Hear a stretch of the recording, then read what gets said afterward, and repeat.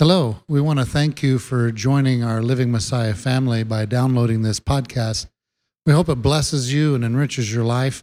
We also want to encourage you, if you can and if your heart is so moved, to support this ministry by going on our website, livingmessiah.com, and donating to help us to put these podcasts in every nation, every place, so we can bring these messages to change lives, to help people grow in the Word of God.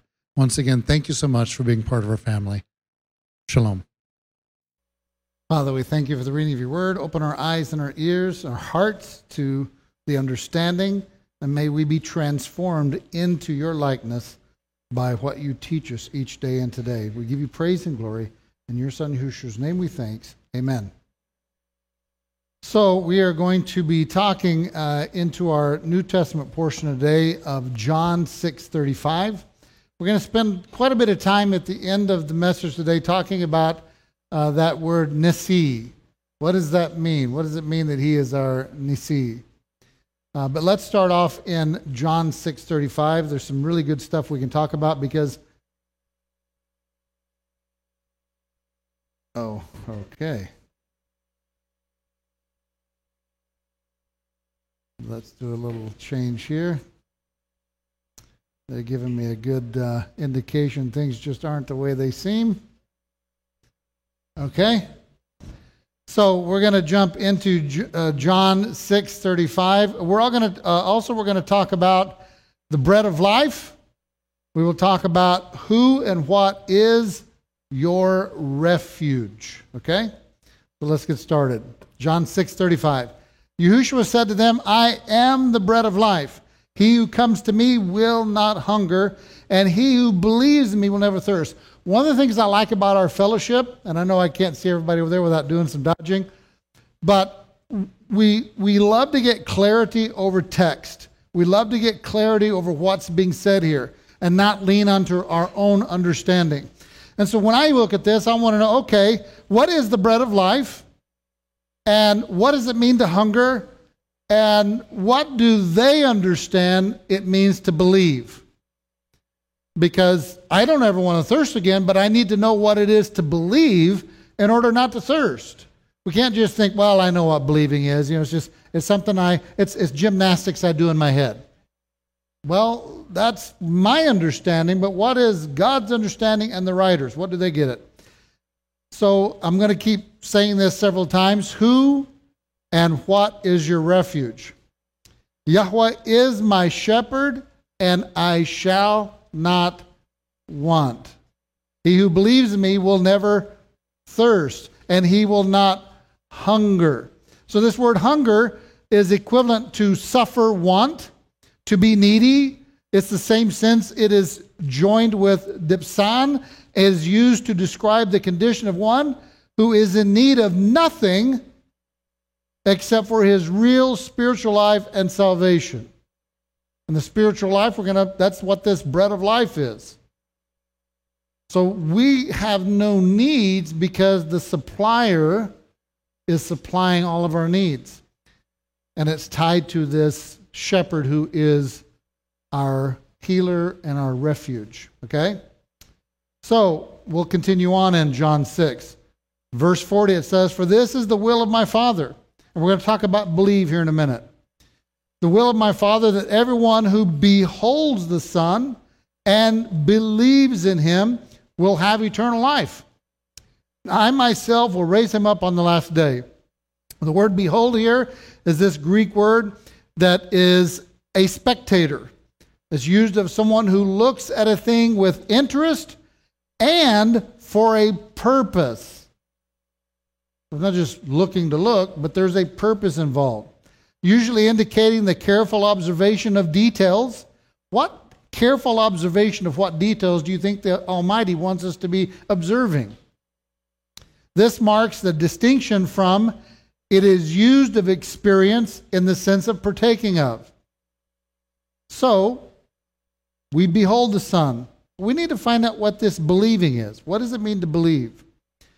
"For this is the will of my Father, that everyone who beholds the Son and believes in him is going to have eternal life. I will raise him up on the last day." So the word for believe here is this word pistion, and I'll read you this commentary, which I loved what it said. It says, the trusting man, ma'amin, which is equal to this Greek word believe, is also the faithful man, ni'iman, which is equated to this idea of pistos, which is the root of our Greek word.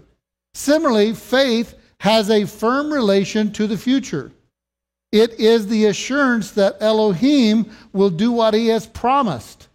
He came and he said, I didn't come to abolish, I came to do what I promised my servant Abraham that I would do.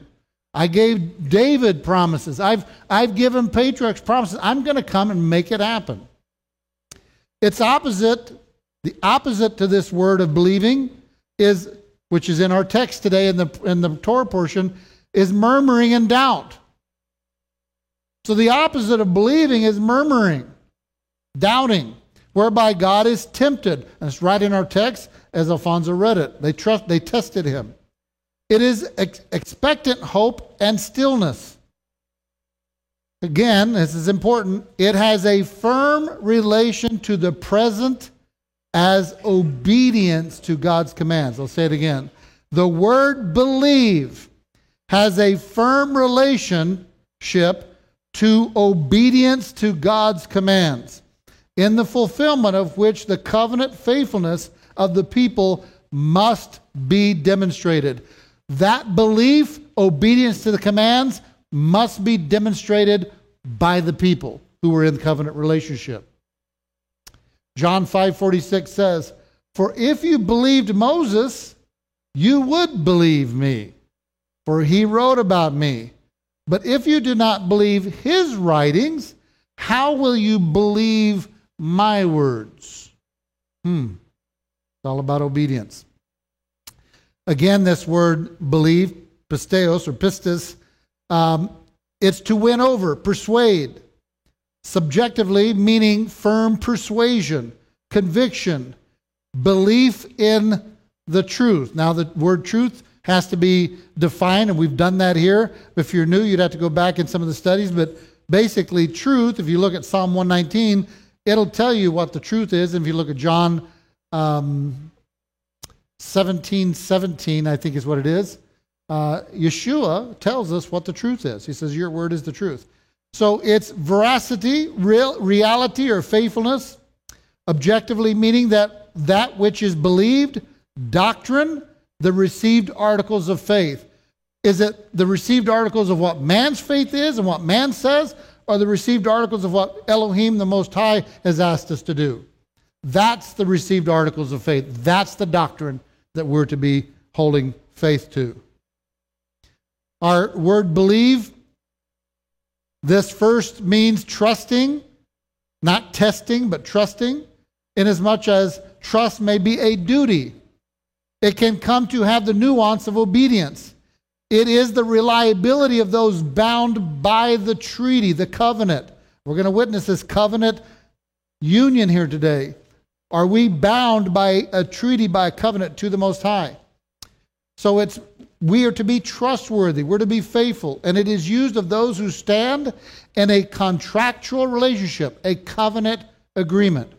So concretely, our word means the guarantee which creates the possibility of trust. He's guaranteed something, so we can trust him. He's guaranteed you provisions. He's guaranteed you a land. He's guaranteed you life. He's guaranteed you provisions. All these things he's guaranteed you. But as we see in a covenant, the husband and wife are going to say the things that they promised to. And we have said, remember what we did at Shavuot? All that you said we will do. So the first use here in the sphere of sacral law, it's all about his law, is often combined with horkos, and we find it used as the oath of fidelity, the pledge of faithfulness and security. This leads on the one side to the sense of certainty, trustworthiness, and on the other hand, to that of means of proof. What is the means of proof that you believe? What is the proof? Someone has their hand up. You know, when the Master comes, the scriptures say that when Yahushua returns, he's going to say something. And when he returns, he's going to say, well believed, my faithful servant. No. Well done, my faithful servant. Okay, that's the key. All right, go ahead. So as you're speaking, the first verse that popped into my mind was James 2:22 to 24. Do you see that the belief was working with his works? Or I'm going to back up. Was not Abraham our father declared right by works when he offered Isaac his son in the slaughter place? Do you see that the belief was working with his works, and by the works the belief was perfected? Amen. And by the scripture, the scripture was filled with that. Oh my gosh, I'm so sorry. And the scripture was filled, which says Abraham believed Elohim, and was reckoned to him as for righteousness, and he called him he who loves Elohim. You see then that a man is declared right by works and not by belief alone. And that also reminds me I think it's 1 John 5:2-3, where it says that if you love him, you will keep his, that's, Yeshua says that too, but it also talks about how, actually, let me jump over there real quick, because I can't remember off the top of my head exactly how it says. Let's see.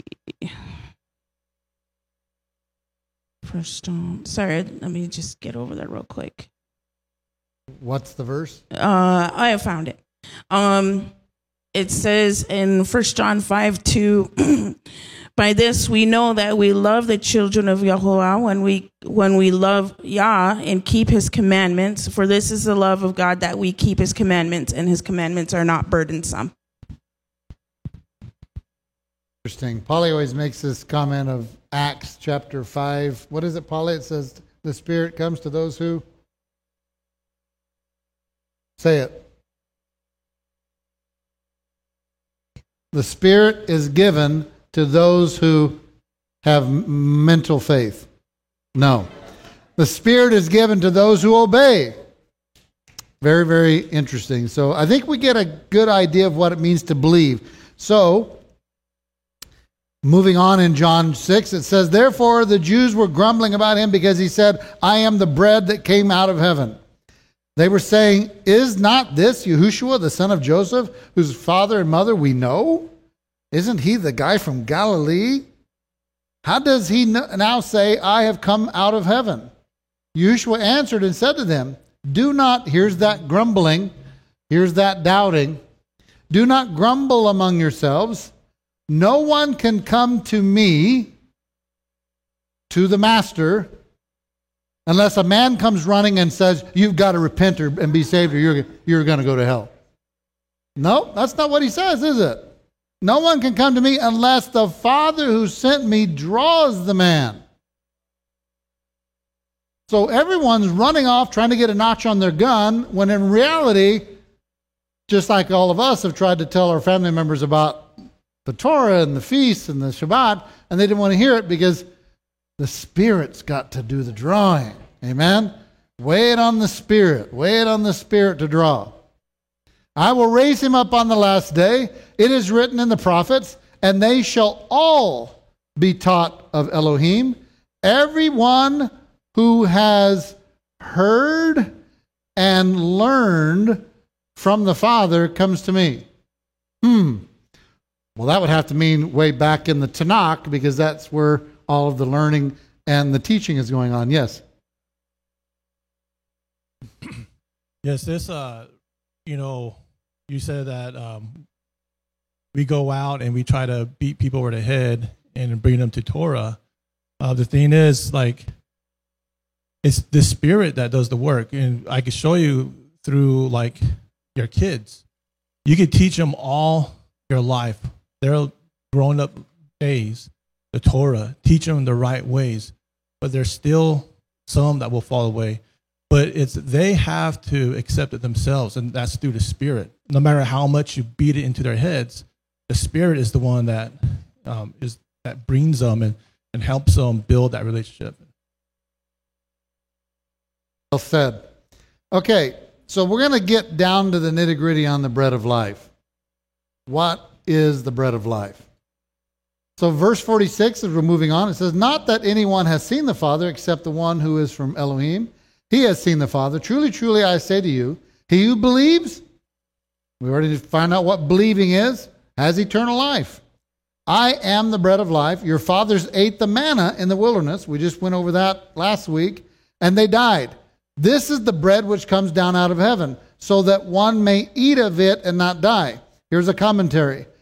Christ, Messiah, is now to us the tree of life and the bread of life. Messiah is the tree of life and the bread of life. So here's what Proverbs 3:18 says about the tree of life. She is a tree of life to those who take hold of her. The question you should be asking is, who is the she that is the tree of life? And happy are all those who hold fast to her. Remember, tree of life is Etz Chaim. Etz Chaim. I'm going to read you Proverbs 3:1, unless somebody can pull it up. Proverbs 3:1 says, my son, do not forget my teaching, but let your heart keep my commandments. And remember, Proverbs 3:18 is referring to this 3:1. Don't forget my teaching, keep my commandments. For length of days and years of life and peace they will add to you. Do not let kindness and truth leave you. Bind them around your neck. Write them on the tablet of your heart. So you will find favor and good repute in the sight of Elohim and man. Trust in Yahweh with all your heart. Don't test him, trust him. And do not lean into your own understanding. In all your ways acknowledge him, and he will make your paths straight. Do not be wise in your own eyes. Fear, we just learned last week what it is to fear the Lord. Fear Yahweh and turn away from evil. It will be healing to your body, refreshment to your bones. How blessed is the man who finds wisdom and the man who gains understanding. For her profit is better than the profit of silver, and her gain better than the fine gold. She is more precious than jewels, and nothing you desire compares with her.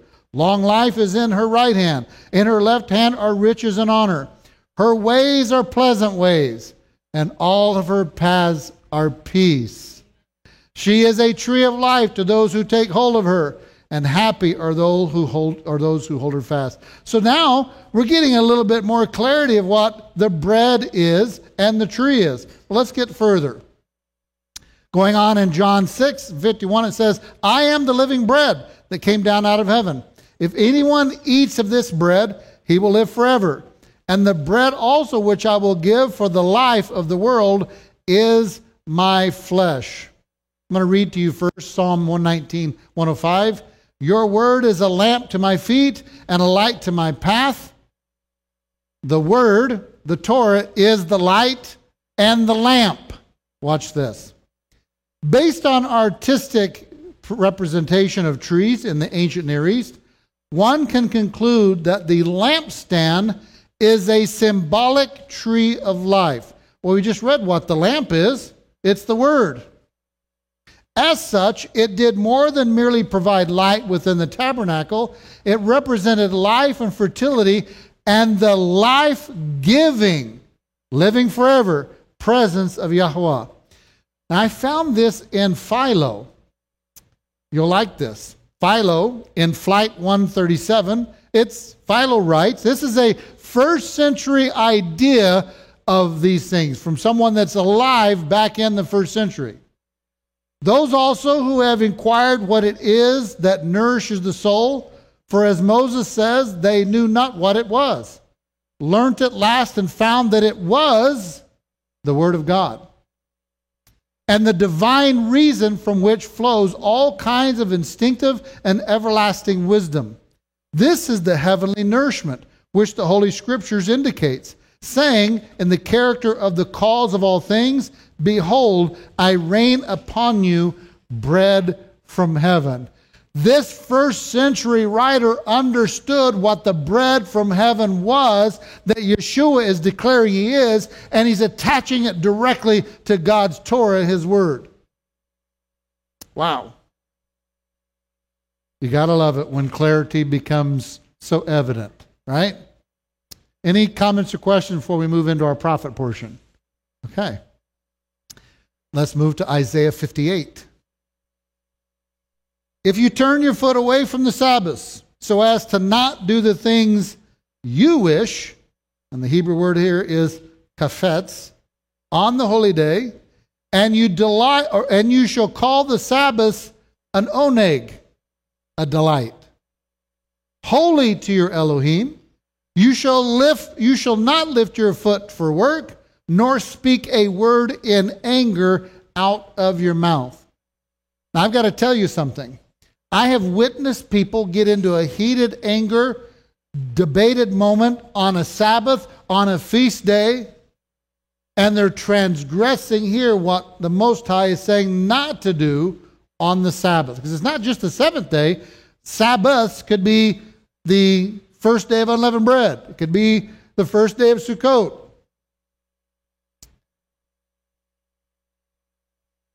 Here's what it says in verse 11.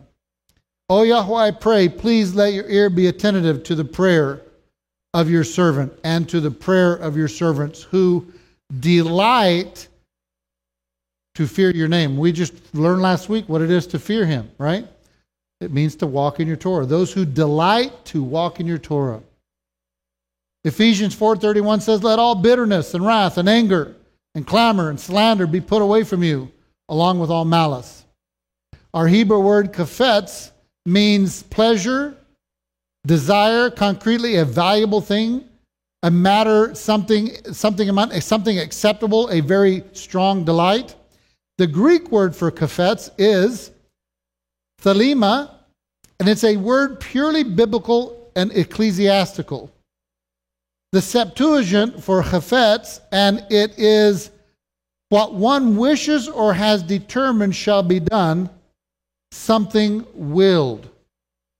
But not your will, the Father's will. And we just talked about a week or two ago what the Father's will is. Okay. So I have something to share with you today. This is the one thing out of the prophet portion I wanted to share.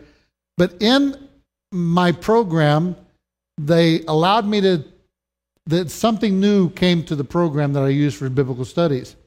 And so, how many of you know what a hapax legomena is? So you're all going to learn something new today. So this is a term or a word which only appears one time in all of Scripture. The hapax legomena. Okay? I'm going to show you in our Torah portion today in Exodus chapter 17. There are 3 of these hapax legomenas. Let's look at them. Exodus 16:31. The house of Israel named it manna, and it was like coriander seed, white, and its taste was like wafers, is the word that appears only once. The Hebrew word is zafachit, and it's H6838. Again in 16:33, Moses said to Aaron, take a jar. The Hebrew word is zenzenet. Only appears once in all of Scripture. And then in Exodus 17:16, my English doesn't capture the Hebrew word that only appears once. In the English it says Yahweh has sworn, but in the Hebrew it's kes, which means throne. Yahweh has said, he has not sworn, Yahweh's throne, and the Greek down below that has it very interestingly a different way. And it says, because by a secret hand, Yahweh fights against Amalek from generation to generations. I actually like both, but you've got to understand why the word throne is here and why secret hand. And Bob and Tammy and I were talking before about what's taking place here as they're coming out of the Red Sea. And so listen to this. God swore that his name and throne would not be complete until Amalek, and let's just say what's behind Amalek, okay? The adversary does not want God's promise to come to pass. And if the children of Israel are going to come to the land, his promise to Abraham is being fulfilled. And so we've got to make a stand here against the children of Israel because we've got to keep them and his purpose from happening. The Greek word for secret hand can be found in these verses, Matthew 6:18. So that your fasting will not be noticed by men, but by your Father who is in secret, and your Father who sees what is done in secret will reward you. Jeremiah 23:24, the same Greek word. Can a man hide himself in hiding places? So I do not see him, declares Yahweh. Do I not fill the heavens and the earth, declares Yahweh? And then Jeremiah 23:24 says, if someone shall be hidden in secret places, is it not I that shall also see him? Do I not fill the sky and the earth, says Yahweh? So what is it about thrown in secret places here? That's about this thing about the children of Amalek coming up against God's redemptive people being restored. That's going to take some more digging. Tammy.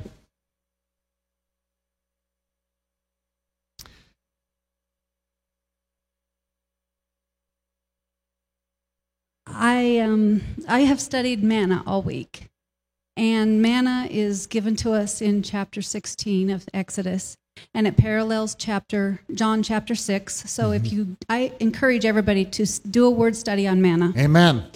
Because you will find out that we can't live without manna. And then after following the manna in Exodus chapter 17, we get the living water. And that also is followed in John 7, where they talk about that. So when you're comparing, or when you're studying it, do 16 and 17 of Exodus and 6 and 7 of John. But that's not what I was going to tell you. You were talking about something hidden, and I would like to read Revelation 2:17. Awesome. Those who have ears, let them hear what the Spirit is saying to the Messianic communities. To him winning the victory, or some translations say to the overcomer, I will give some of the hidden manna. I will also give him a white stone on which is written a new name that nobody knows except the one receiving it. And I had never heard of this white stone until this week. So I did a word study on that, and I found out that it means not guilty. So he has this hidden manna. Well, when they told the children to preserve the manna, that manna ends up in a golden vessel within the ark, within the tabernacle, within the midst of the people. So it's hidden deep inside the tabernacle. Yes. And so that's the hidden manna. But in our application of ourself, what we take in and eat, and I'm talking metaphorically now, what we take in from the word, from the manna of the word. From heaven. That we take in and we get into our being, that is the hidden manna within us. So if you think about all of that correlating together, the hidden things are those things of God that you take into your soul. And the hidden things are in this 2:17. Awesome stuff. Going back to your 17:16, where it says, because the Lord has sworn, it's Al-Kasyah, yes, and it's spelled incorrectly in the Hebrew. So it's broken down into two words, Kasyah. So the Kes goes to Kaseh, or throne of, and Yah is short for Yod-He, Vav-He. So what happens is, as long as we're falling to Amalek, God's name fails to be formed in our life, and his throne fails to appear in our lives. But when we defeat our enemies, his throne appears and his name is completed.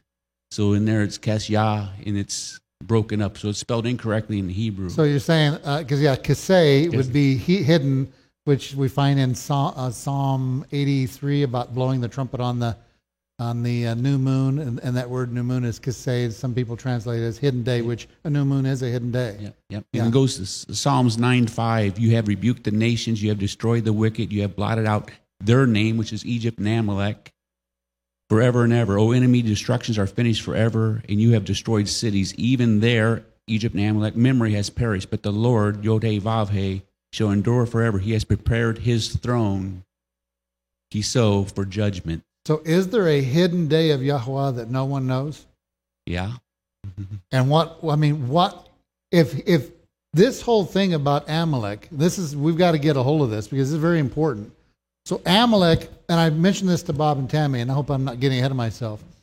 So I've noticed that this Hapax Legomena really helped me see something that's very interesting, and that is when the children of Israel have been redeemed and they're coming out, they're coming through the Red Sea, the adversary, the gods of Babylon and Egypt are now coming up, using people to come up and wage war because they're now in opposition to that which has been redeemed, that which has been delivered and set free. My question to you is this. At Yahushua's death, when he's redeeming us from death, what people were at that moment in opposition to the redemption? Because I'm seeing that it's the seed of Amalek that is at the moment of redemption. It's Amalek who's waging. God says, I'm going to wage war with Amalek forever. It's an eternal war wage with Amalek and the descendants of Amalek. So that means that Yahushua's death, when redemption is happening, there is people here now in opposition to that, trying to prevent this from happening. Very interesting, something to think about. And I'll go one step further. As we are being now opened up to the truth, and our eyes are beholding what we're supposed to be doing, there's a people, this is why I think Yahushua said, in the last days you're going to suffer persecution for my name's sake, because there is a people that's going to rise up to oppose the sons of Joseph, the Ephraimites, who are coming into knowledge of who they are, and does not want that to happen. These three things I think are tied together. Yes? So I always assumed that the manna was put into a mason jar, and I'm being funny. But Tammy mentioned something that brings a very serious question. If it was put in a gold vessel of some kind, is there deeper meaning to that being a gold vessel? She's shaking her head, yes. Yes, there is. And so if you notice, the whole ark was encased in gold. So we have the whole tabernacle resting on silver. We've got gold in this place of the where the ark is. So yes, it's about preservation. Silver, redemption, the gold, preservation. I'm sure she would and could add more to that. So and it's up to her if she wants to or not. All right, here's the three words. I put the three words here for you. And thank you for pointing out it's not kes, it's kaseh. That makes sense why the Greek rendered it as secret place, because if you looked at kaseh, you would know what that is. So very good catch. Okay, Exodus 16:27. It came about on the seventh day that some of the people went out to gather, but they found none. Then Yahweh said to Moses, how long do you refuse to keep my commandments and my instructions? And of course, the instruction word is the Hebrew word Torah, and we're not yet at Sinai receiving the commandments yet. You got to love it. You just got to love it, right? Okay. If you have questions, comments, raise your hand. Israel now proceeds toward Mount Horeb, and another outbreak of rebellious feeling against Moses is reported. Thereafter, the people are confronted with their first military engagement. Under the leadership of Joshua, Israel defeats Amalek. Although it is not military prowess, but Elohim's will that achieves victory, which it will be every time at Yeshua's death and resurrection, and at our now coming to who we are. It's He that's going to do it, right? For ancient Near Eastern armies went into battle behind standards symbolizing their Elohims. Hence the picture of Moses, his hands upraised and supported by Aaron and Hur, presents a symbolic standard that is to remind the people of Elohim that He is fighting for them. Appropriately, the altar built to commemorate the victory was called Adonai or Yahweh Nisi. The Eternal is my refuge. This event is accorded special historic significance Why? Because Moses is told, he's bidden by the Most High to record this conflict in a document and note that henceforth Amalek is to be considered Israel's and Elohim's implacable enemy forever. Forever. I mean, this is forever. They're the enemy forever against God Almighty and his people. Wow. What an indictment against the people. So the adversary brings the enemy against God and his people as soon as deliverance takes place. So think about Yahushua's redemption and who is the enemy opposing.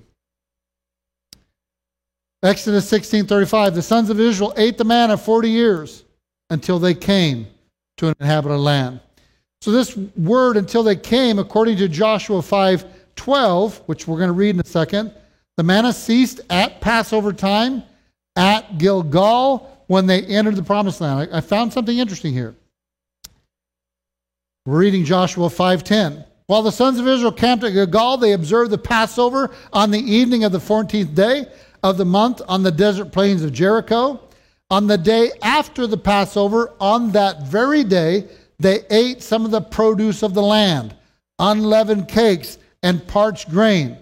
The manna ceased on the day after they had eaten some of the produce of the land, so that the sons of Israel no longer had manna, but they ate some of the yield of the land of Canaan during that year. There's two things I want you to draw your attention to. Gilgal, and it's not any land they're eating grain from. So you talk about how important the manna is, and it's in the golden jar, but now they're eating of the manna, or the food that's from the land of Elohim. Remember, the guy that's dipping 7 times in the Jordan, he's so impressed, he wants to take some of the dirt back with him. That's how impressed he is with that soil from the land of the living God. So watch this. So I wanted to find out where Gilgal is, and I want to bring your attention to something about Gilgal. Gilgal is here just before, you can see the river on the very top right corner, Jordan. They just crossed the Jordan here on the far right side. And you know they're going to go to Jericho next, right? And so they're here at Gilgal, but Gilgal is something interesting. I'm going to read from you 1 Samuel 11:14. Then Samuel said to the people, "Come, let us go to Gilgal and renew the kingship there." Ooh, boy. They're going to renew the kingship at Gilgal. So all the people went to Gilgal and confirmed Saul as king.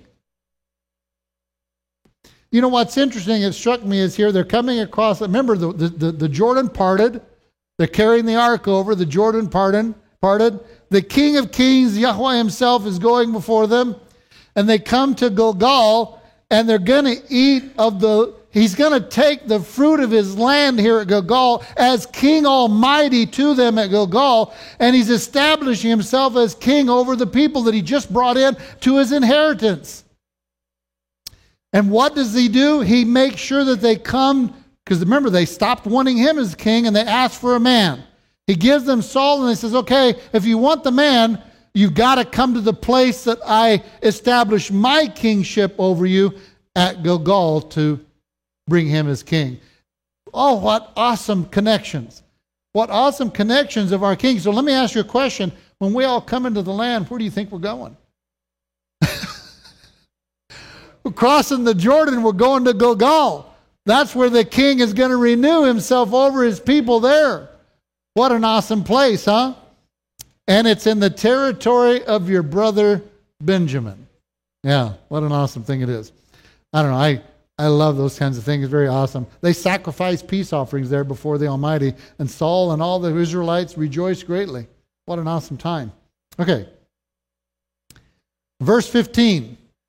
And Moses built an altar to Yahweh and called its name, Yahweh is my refuge, Yahweh Nissi.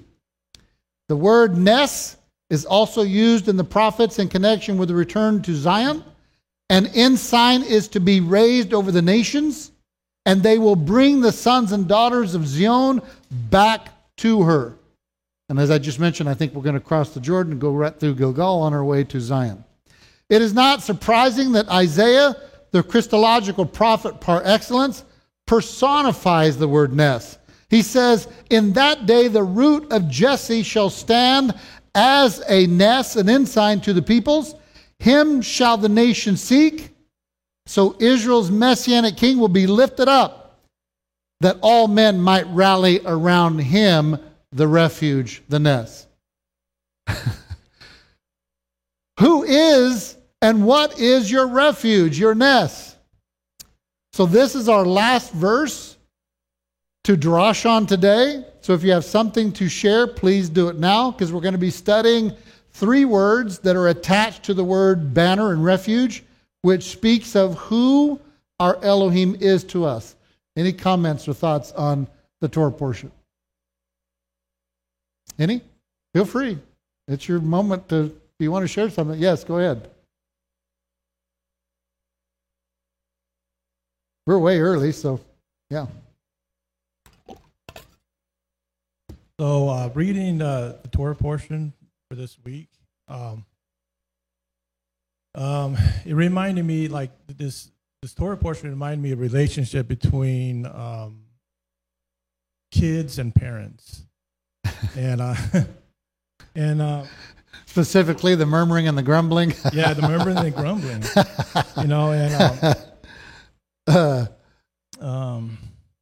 In case you haven't noticed, I have kids in all stages of life. I have adult kids all the way down to like 3 years old. So we hear a lot of grumbling and so forth. But if we go through the Israelites leaving Egypt, if we look in Exodus 17, where we're at right now, Moshe asks, like, or Yahuwah says, why do you test? Or Moshe says, why do you test Yahuwah? Yeah, why do you do that? In Exodus 14, when the Egyptians caught up to the Israelites at the Red Sea, they grumbled out of fear. Yep. And they said, like, why did you bring us out of Egypt?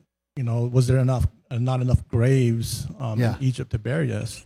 Then we go to Exodus 15 at Moriah.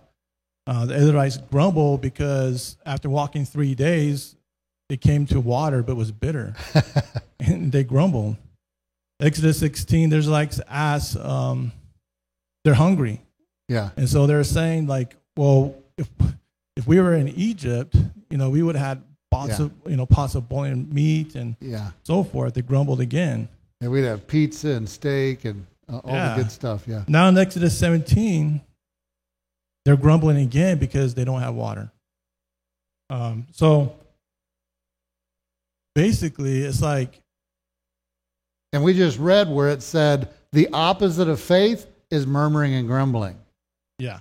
Yes. And so Moshe, being a man, and he's not perfect, right? He gets angry, and he says, "What am I to do with you?" And as parents, or if there's people who don't have children, or you were children once before too. So when he says, "What am I to do with you?" usually there's a punishment that comes after that, right? And it reminds me of my children, right? When we raise our children, when they're young, you set forth standards, but they break it. But you treat them differently. You don't treat them with severe punishment because they're still growing, they're still learning.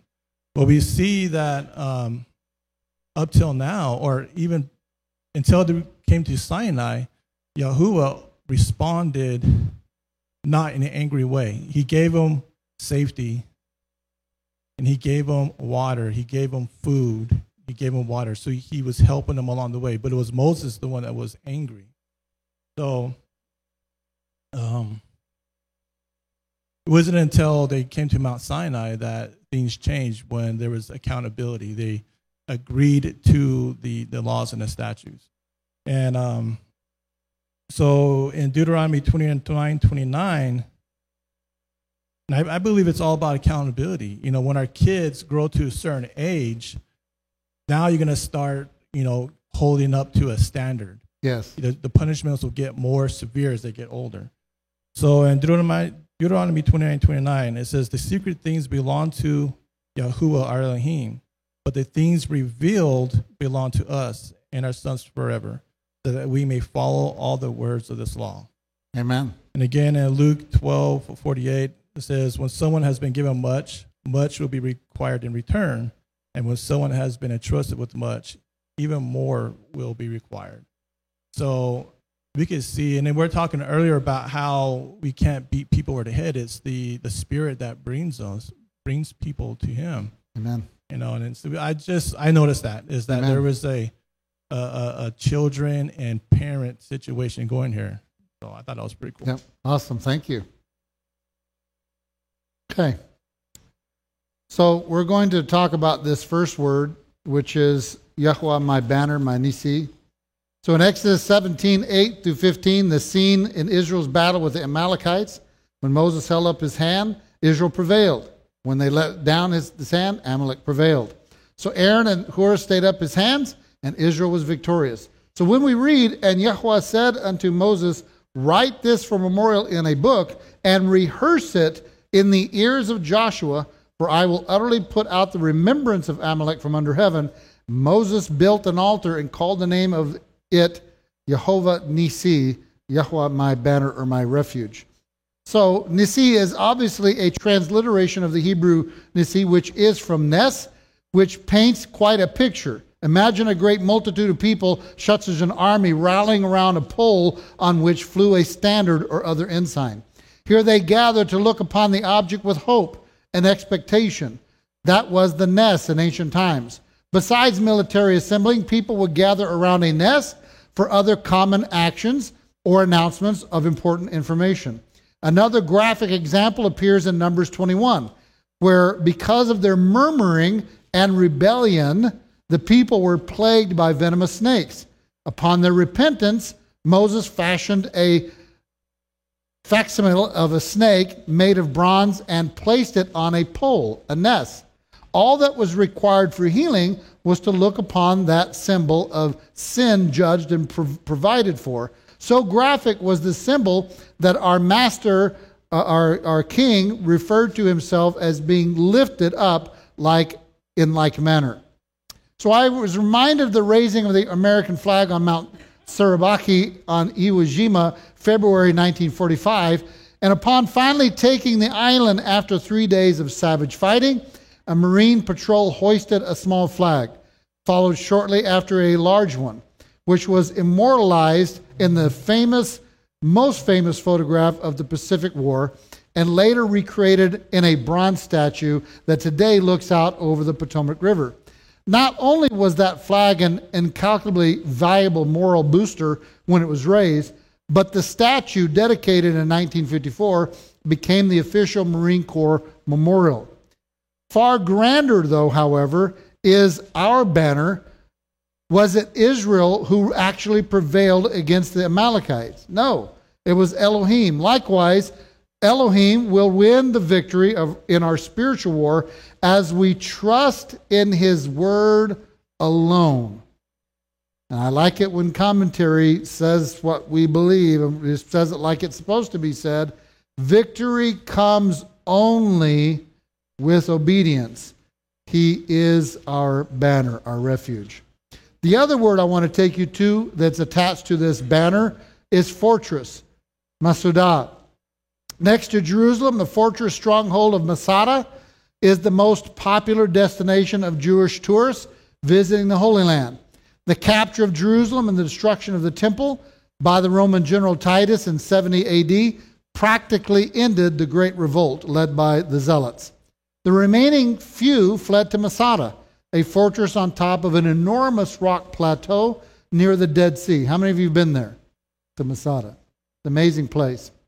Only 3 narrow, difficult paths led to the top, and anyone climbing them was an easy target from above. The Roman 10th Legion had to settle for a siege that lasted several months.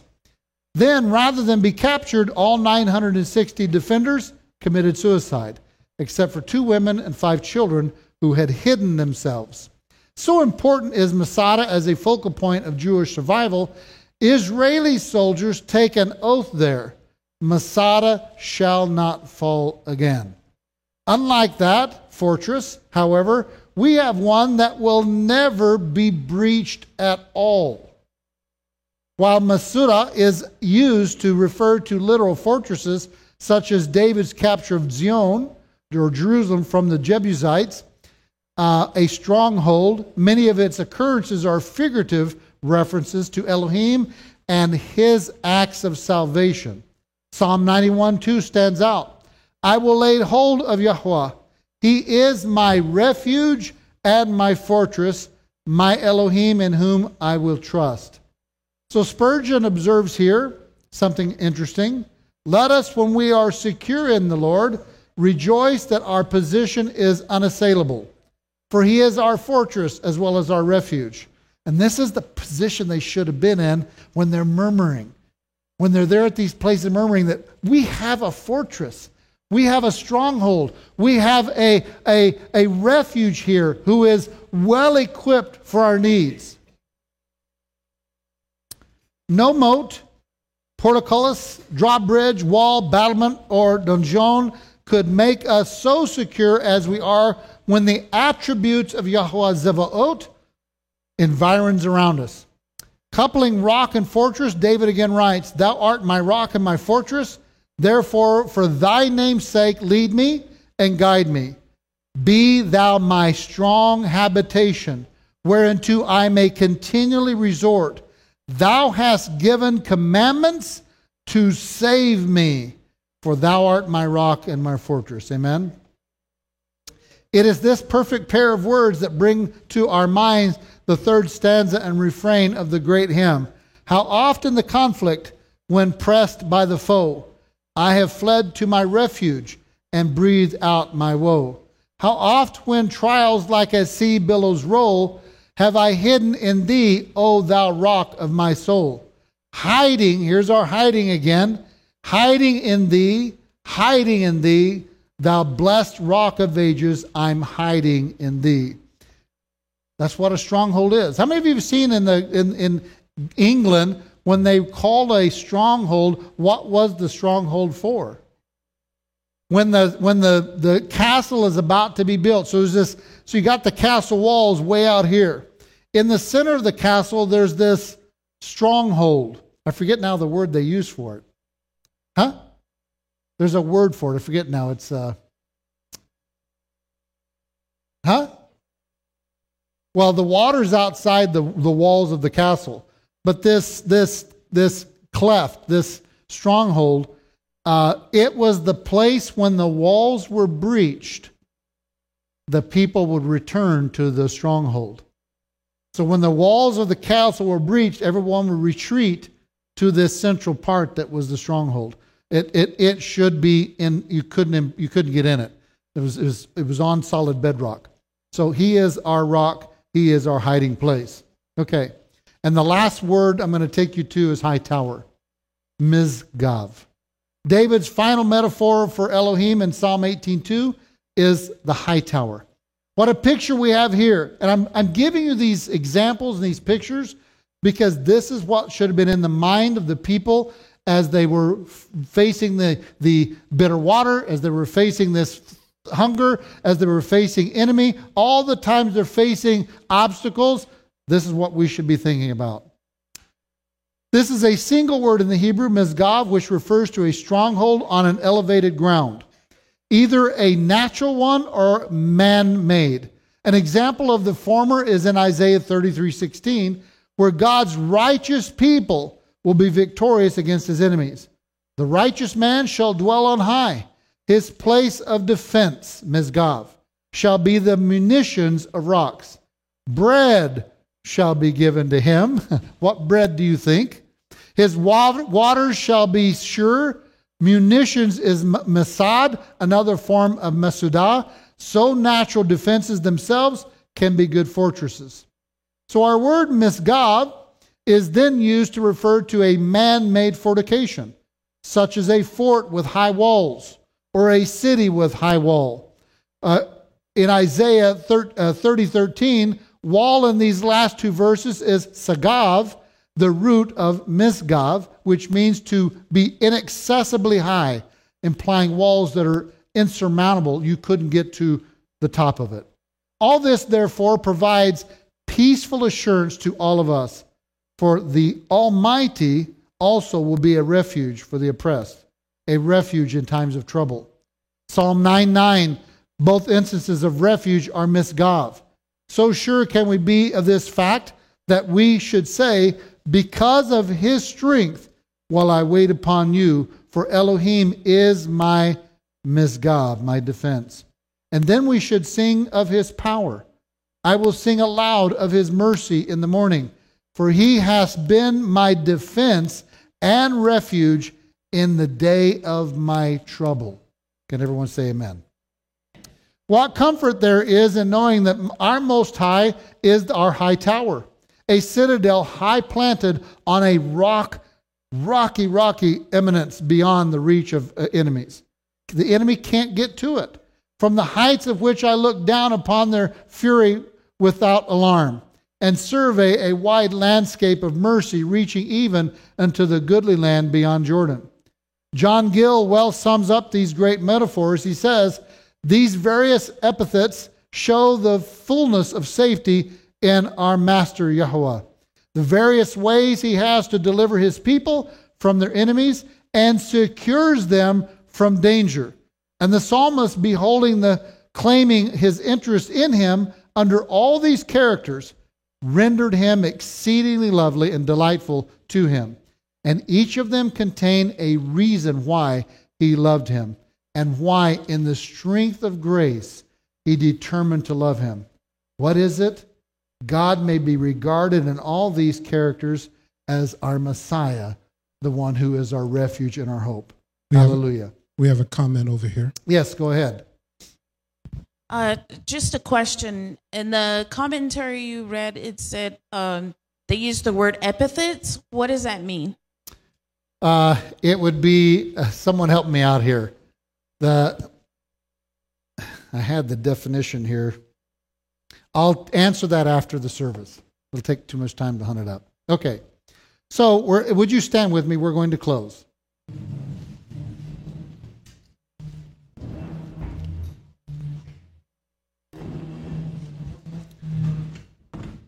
So are you in trouble? Have you been in trouble? Has trouble been knocking on your door? It could be financial trouble. It could be trouble at home. It could be kid trouble. It could be parent trouble. It could be trouble at work. It could be car trouble. Ooh. It could be husband and wife trouble. Now, since she said that, you all need to raise your hands because you're all in that spot. We can receive help by expressing faith. Am I being battered by the enemy? My soul will find refuge by leaning in faith upon him. But without faith, I call to him in vain. For faith is the only road between my soul and above. If the road is blocked, and remember, faith is obedience. Faith is obedience. How can I communicate with the great King if I'm disobedient? If I'm not eating the bread from heaven, the Word? It is possible to become strong through and through by completely taking refuge in the power of Elohim and by realizing that our greatest weakness and the things that upset our determination to be patient, pure, or humble provide an opportunity to make sin powerless over us or trouble over us. This opportunity comes through him who loves us and who works to bring us into agreement with his will, and thereby supplies a blessed sense of his presence and his power. Father, we thank you for this message today, that we have been encouraged and we've been strengthened to remember that you are our refuge, you are our high tower, you are our banner, you are the safe hidden place that we go. Because there is nothing that can assail us, nothing can come against us when we have taken up our spot and our place in you and your word. Father, thank you for showing us that. Thank you for showing us that the enemy, Amalek, is always going to be beseeching us, is always going to be battling against you and us, because he doesn't want your plans to succeed. We thank you that we have you to lean on, that you are the one that teaches us. You're the one that shapes us and molds us through your word. May we be a people that's faithful in continuing to read your word and apply it into our lives, that it transforms us each day. We thank you for this lesson and a reminder of who you are. You are Yahweh, our Nisi. We give you glory and praise today in your son Yahushua's name. Amen. Amen. Well, this is where we get to say Shabbat Shalom. Shabbat Shalom. Hey, Shabbat Shalom. Hey, Shabbat, Shabbat, Shabbat, Shabbat Shalom. Hey. Hey.